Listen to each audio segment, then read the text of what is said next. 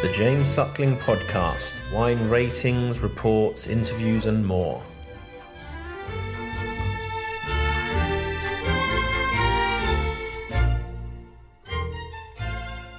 Hey, g'day. How are you? Hi, good, thanks. I'm Claire. It's a pleasure to meet you. So I would love to talk a bit about the latest vintages, how they were for you, and ask you a few questions about your winemaking style, your Pinot Noirs, etc. With your normal hallmark style, with a lot of whole bunch fermentation, native yeasts, how important do you think this is? And do you think that other producers in Willamette or even in Oregon share the same philosophy? So I think that at least locally, people are not quite as daring or as willing to take a risk, I think, as we are. People here locally do not typically use whole bunch in the way that we do. I think most people here get excited about 10 and 15, 20, 25% whole clusters, which I think is excellent, but I think you've got to go for it. I mean, for me and my own personal style, I typically like 100% whole bunch wines. But it's a bit much, right? It's a bit too much, I think, for most. And so I think we also are looking for a great deal of balance. And so I think that's why we end up with 50% whole cluster for the most part in most of our wines, 40 to 50 in that range. I think that it's something that I wish people would try a bit more. I think of it as very much of an old world technique. Many of the things that we do, are emulating what the great houses of Burgundy have done for a very, very long time. And so we like to think that, for most of human history, we didn't have destemmers.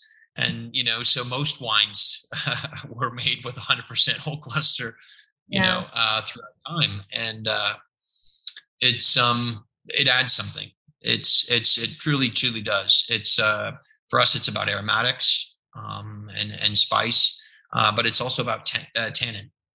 It very much for us is a fourth dimension of tannin. And so we talk about, skin tannin, stem tannin, seed tannin, and oak tannin.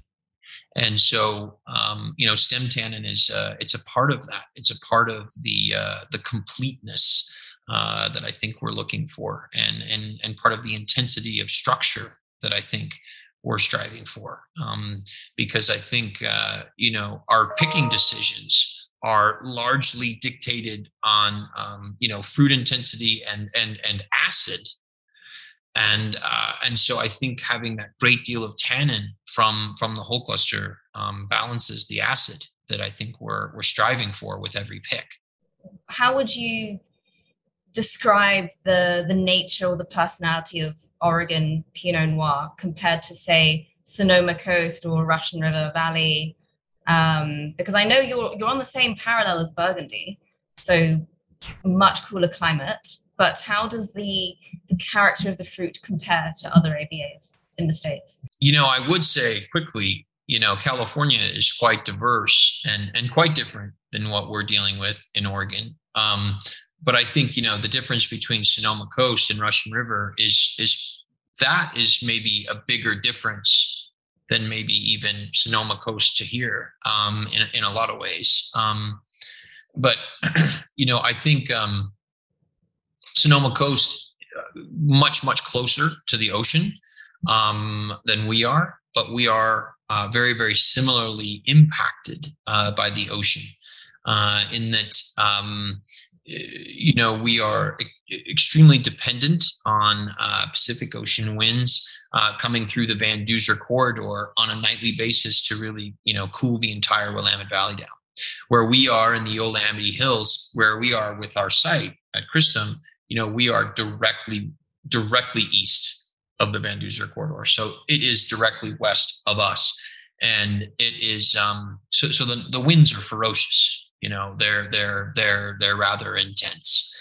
And so, that sort of acts very similarly to how like the Petaluma wind gap in California really, sort of funnels that very, very, very cold Pacific Ocean air. But I think overall, how would I characterize the fruit in Oregon is, it's for the most part relatively bright. It's relatively high toned. It's relatively red fruited for the most part. I do think we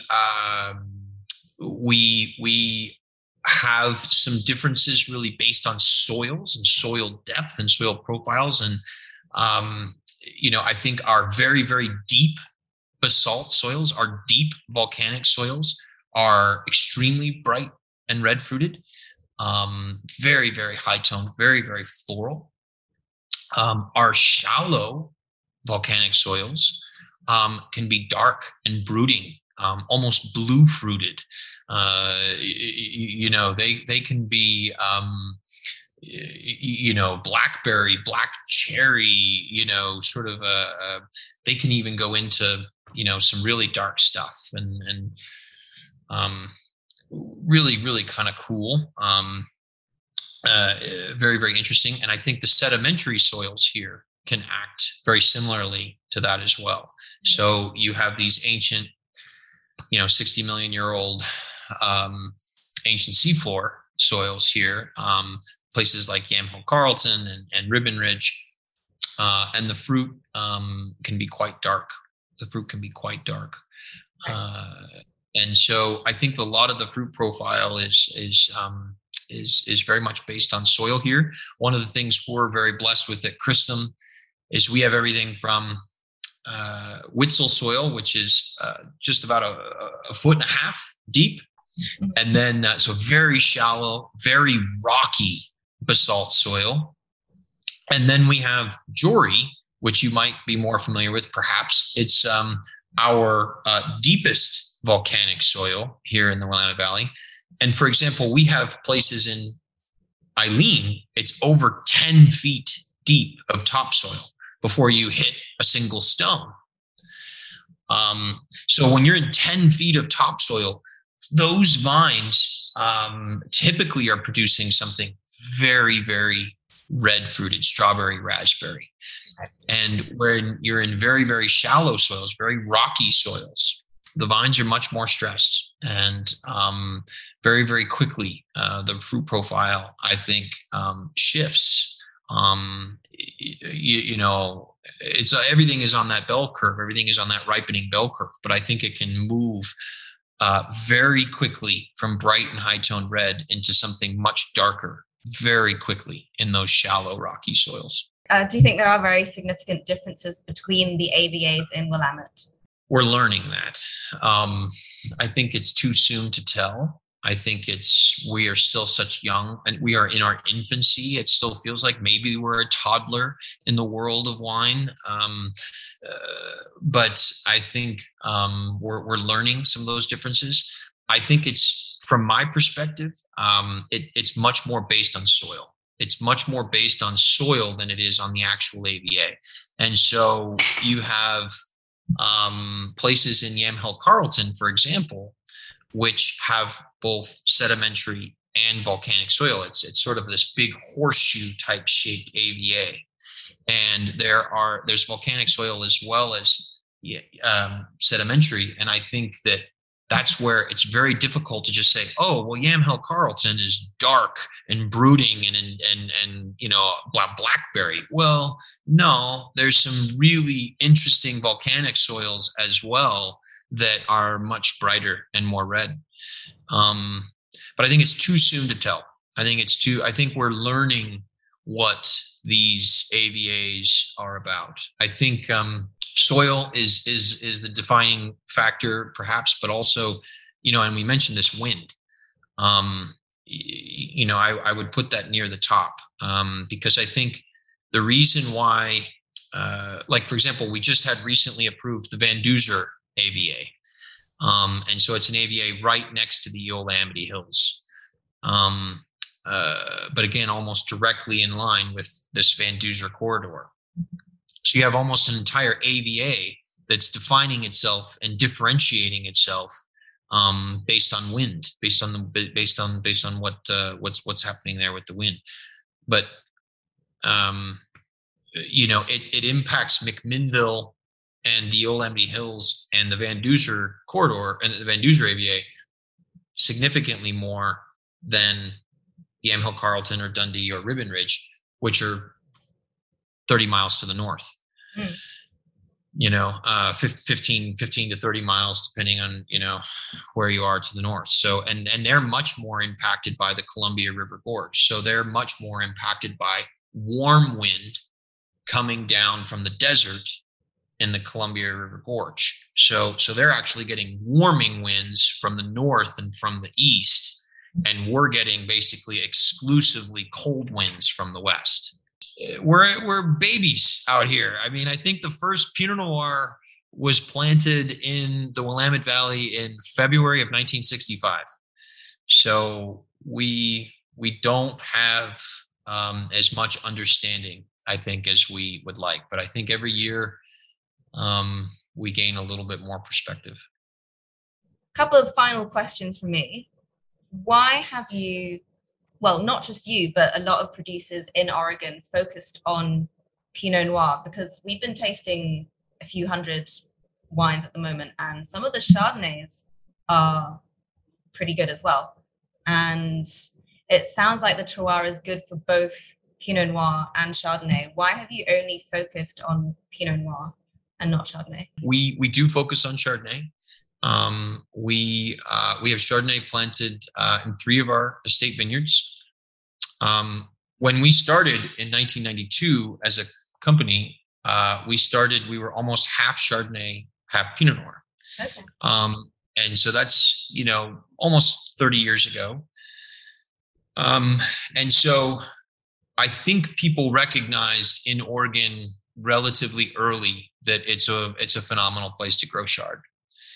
And I don't know that they put as much focus on it early on and planted it in the very best places. Mm-hmm.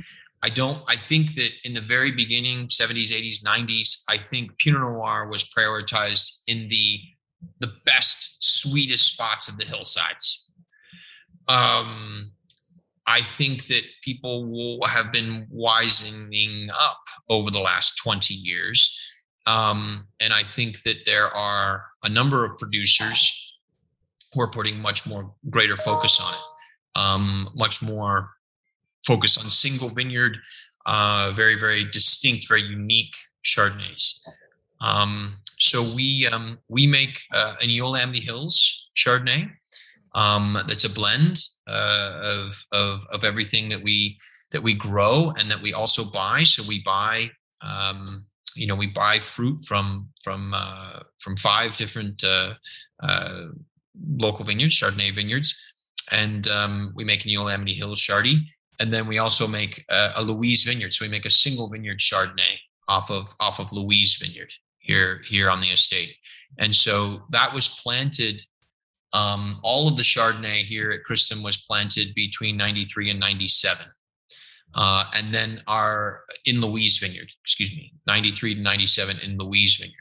And then we've been more recently planting in our vineyard named after my father, Paul Gerrie. And then we've been also adding Chardonnay to the very top of the hillside in Eileen vineyard as well. And so we now have Eileen planted, all the way to the very top, to the crest of the hill. And so it's really cold and really windy. And I'm super pumped for a wicked, racy, just acid-driven Chardonnay from Eileen. And we'll actually be getting the very first crop from that this year. Fantastic. So just a fourth leaf vines up there. Great. Do you think other producers are starting to also plant more Chardonnay and shift the focus from Pinot to a bit more Chardonnay? And what's your proportion between the two at the moment? When we started, we were almost half and half.